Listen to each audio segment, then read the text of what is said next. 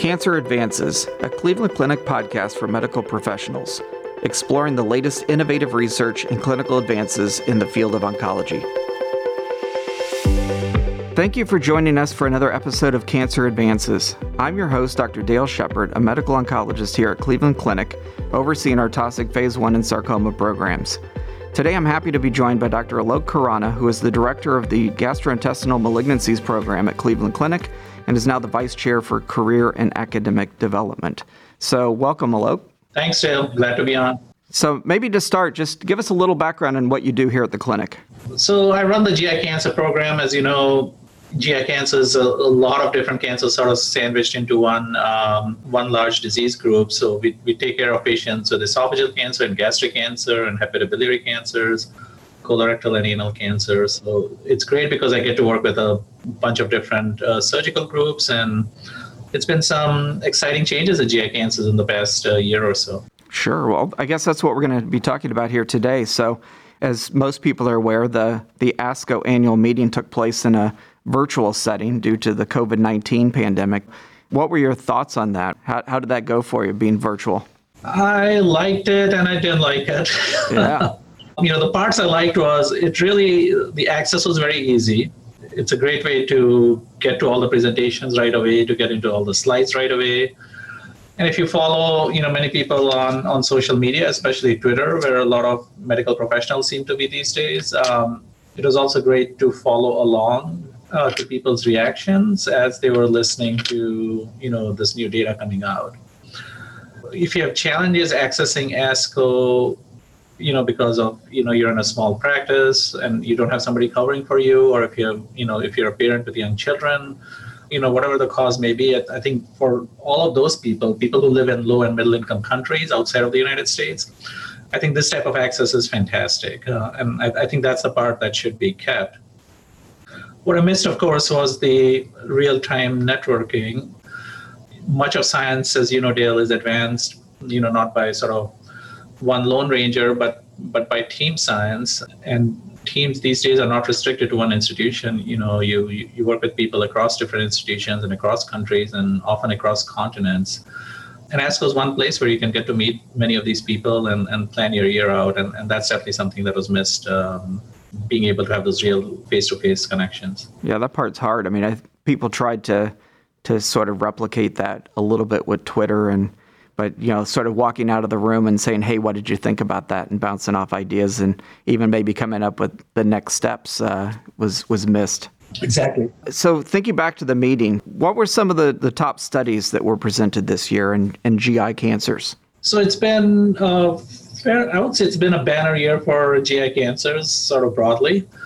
It's been a long time coming. We've been watching the lung cancer guys and the melanoma people soak up all the attention. And it's about time that our patients with different GI cancers got to share in some of the exciting new developments. And I think that year was finally this year at ASCO. Obviously, sort of the top billing goes to the Keynote 177 study, which looked at a very important population in GI cancers, which is first-line treatment of patients with metastatic colorectal cancer. And as you know, Dale, for years, we've been treating these patients with either FOLFOX or FOLFIRI, probably FOLFOX for most physicians is a choice.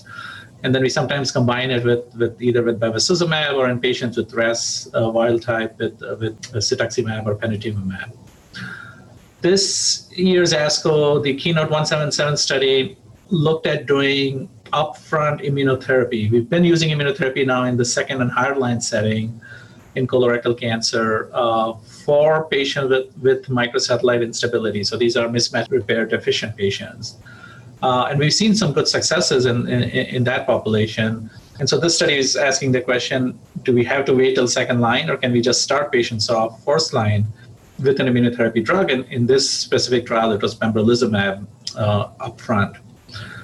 And there's no question, if you look at sort of the primary endpoint, that pembrolizumab did fantastically well. Median progression-free survival was 16 and a half months, I think, for patients randomized to the pembro arm, compared to about 8 months who received standard chemotherapy, which was basically investigator's choice. There's a bunch of different regimens that were allowed.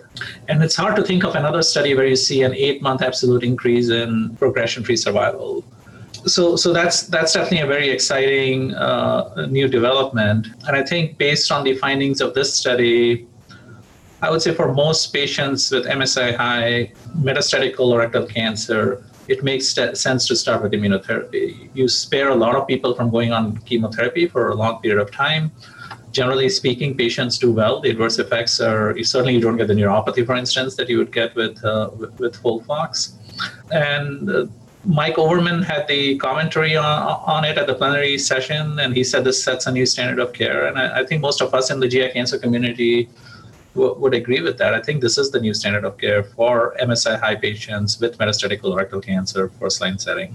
So I guess programmatically, what does that look like in terms of when we do genomic testing or specifically look for patients with MSI-high tumors?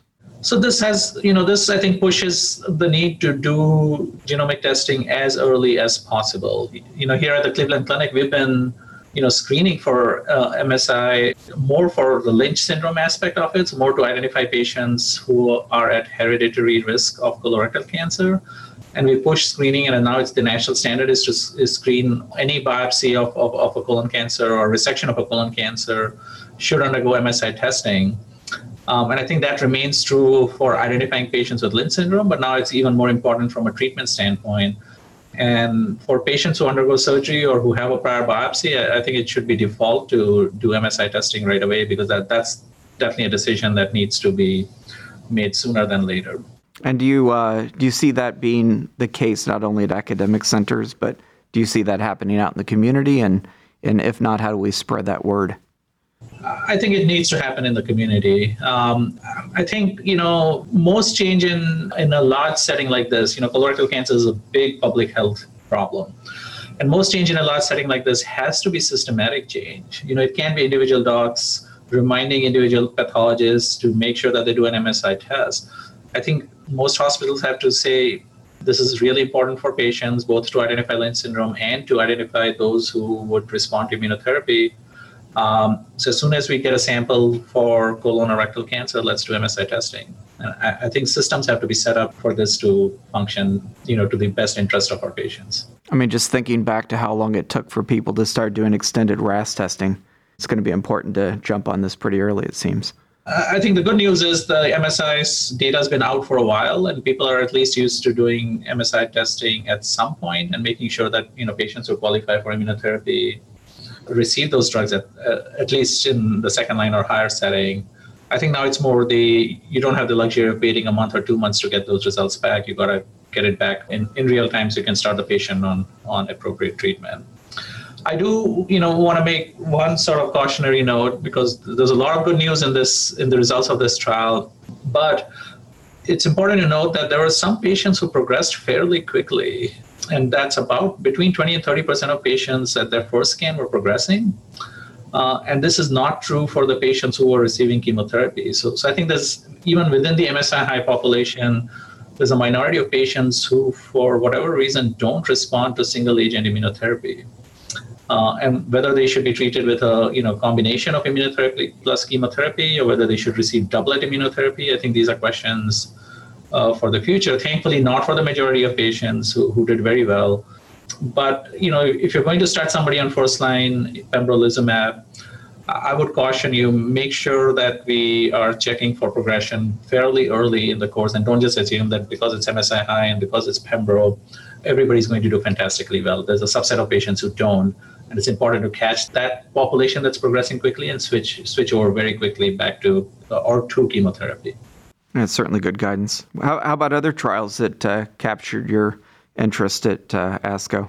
So on the theme of colon and rectal cancers, the treatment paradigm for rectal cancer is undergoing a transformation, the likes of which we have not seen in the past 2 decades, driven primarily by moving the adjuvant therapy to the neoadjuvant setting. And we've seen this coming for a few years now. We've seen data that if you move up FOLFOX before resection, then people tolerate it better, and they're more likely to get to surgery, and they're more likely to have a sort of a better response to surgery, more complete resection at surgery. And we didn't have randomized trials data to support that previously. And I think I don't want to get into sort of each abstract detail here because there were actually several abstracts that address this. But I think broadly the theme that I would take, the more neoadjuvant therapy we give in rectal cancer, it appears to be better for patients. And as a consequence of doing more neoadjuvant therapy, you're more likely to see complete responses, complete pathologic responses for rectal cancer. And many patients may be spared the need for a resection if you get to a complete response. So to clarify what I'm talking about, we're talking about what's called now known as total neoadjuvant therapy, the TNT approach to rectal cancer. And it's changing our standard sequence from neoadjuvant chemoradiation, followed by surgery, followed by 4 months of adjuvant therapy. That's been the standard for years and years and years. And it's moving up the post-operative chemotherapy to upfront chemotherapy. So starting with chemoradiation or chemotherapy, and then switching over to the opposite. So if you started with chemoradiation, go to chemo. If you started with chemo, go to chemoradiation. But finish up everything you're going to do non-surgically before you actually get to surgery. So that's the broad approach known as total neoadjuvant therapy. And I think the advantages are clear. You get in more of your treatment. I think patient adherence and compliance is better, and the chance of pathologic complete response is greater. And then the second aspect to this is about 20, maybe 30% of patients will have a complete response. And if you have a complete response, have a discussion with the patient about the safety of not doing an operation. So what's called watch and wait or surveillance approach, where you monitor very carefully and then only do a resection known as a salvage resection if there's local recurrence at some point in the future. And that's a massive paradigm shift. It's moving, patients towards sort of what's the anal cancer paradigm. Give your treatment, get a response, and then see what happens, as opposed to what used to be the colon paradigm, which is do the surgery and then treat afterwards. So surgery has been such a fundamental part of the treatment of this disease for so many years. Do you think the biggest driver for change will be the patient comfort with eliminating surgery or getting surgeons buy-in to not do that operative procedure? I think here at the Cleveland Clinic, I would say the surgeons have been the ones driving this. The surgical group started the OPRA trial, which was presented at ASCO. We were part of the OPRA trial, which looked at chemoradiation followed by chemo versus chemo followed by chemoradiation. And so several large academic medical centers participated in OPRA. So I think broadly speaking, across the colorectal cancer surgical community, there is now familiarity with the total neoadjuvant therapy approach and the watch and wait approach. So I don't think this is a shock to most colorectal surgeons. And I think colorectal surgeons want to do the right thing by their patient. They don't want to give them, a stoma or do a resection if it's not necessary. So I would say, broadly speaking, I see a great deal of support for this approach.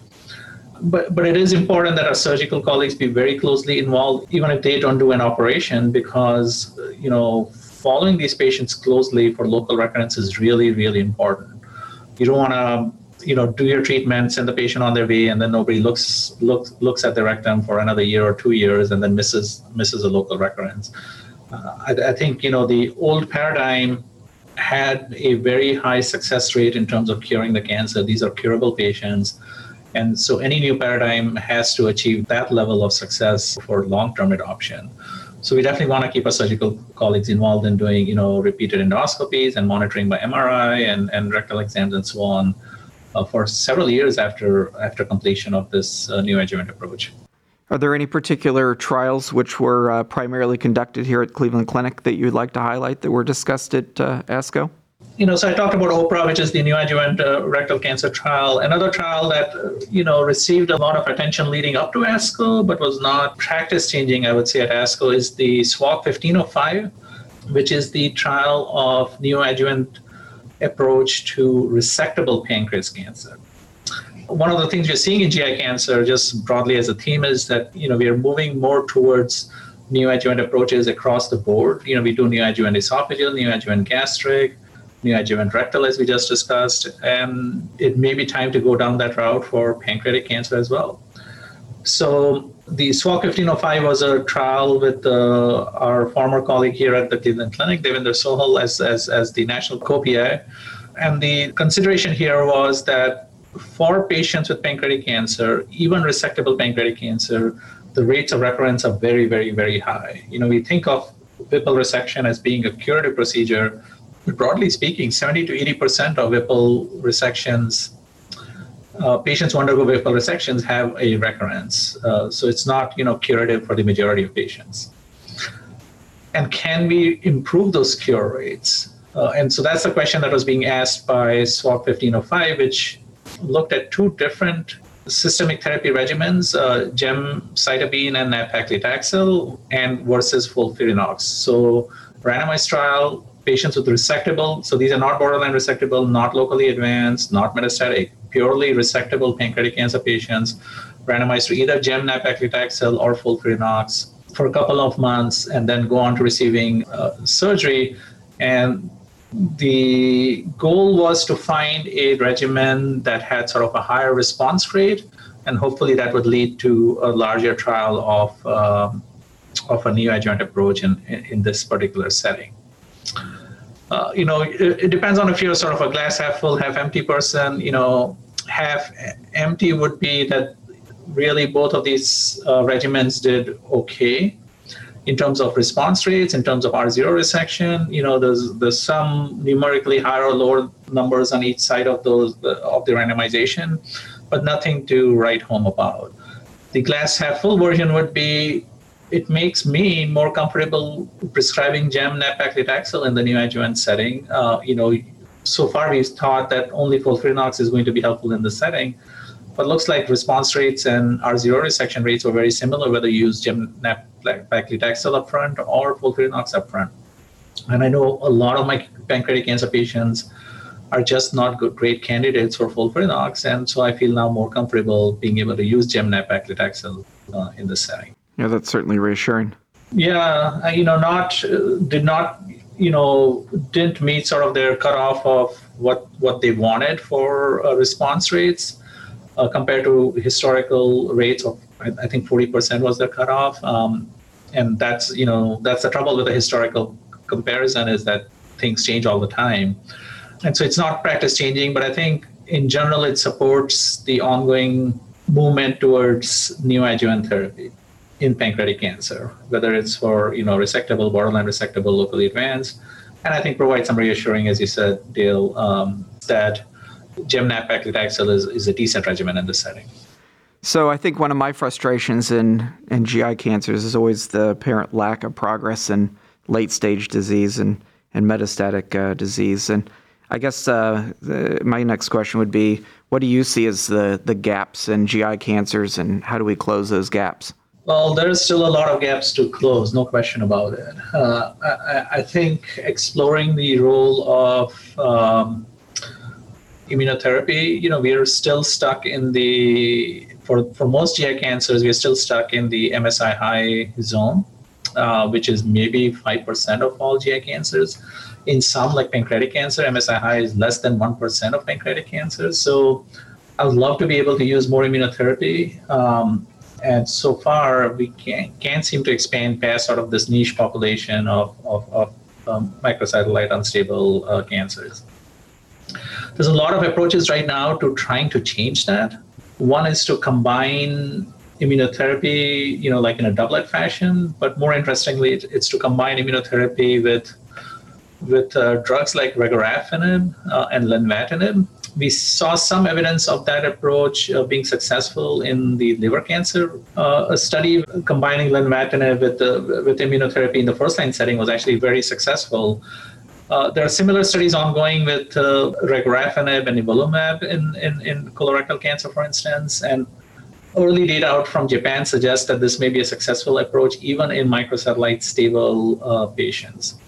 So I'm really hoping and keeping my fingers crossed that we can expand the population of GI cancer patients who respond to immunotherapy by utilizing some of these more novel approaches. I appreciate your insights today. It's a good overview and a lot of good insight. So any additional comments? I urge all your listeners to, the way we make advances in cancer is by putting people on clinical trials. So we have a great referral base out there that sends us patients, and we love serving those patients by getting them drugs that are not available outside of a clinical trial. So please keep doing that. All right. Well, thank you very much, Alok. Thank you. This concludes this episode of Cancer Advances. You will find additional podcast episodes on our website, clevelandclinic.org/Cancer Advances Podcast. Subscribe to the podcast on iTunes, Google Play, Spotify, SoundCloud, or wherever you listen to podcasts. And don't forget, you can access real-time updates from Cleveland Clinic's Cancer Center experts on our Consult QD website at consultqd.clevelandclinic.org/cancer. Thank you for listening. Please join us again soon.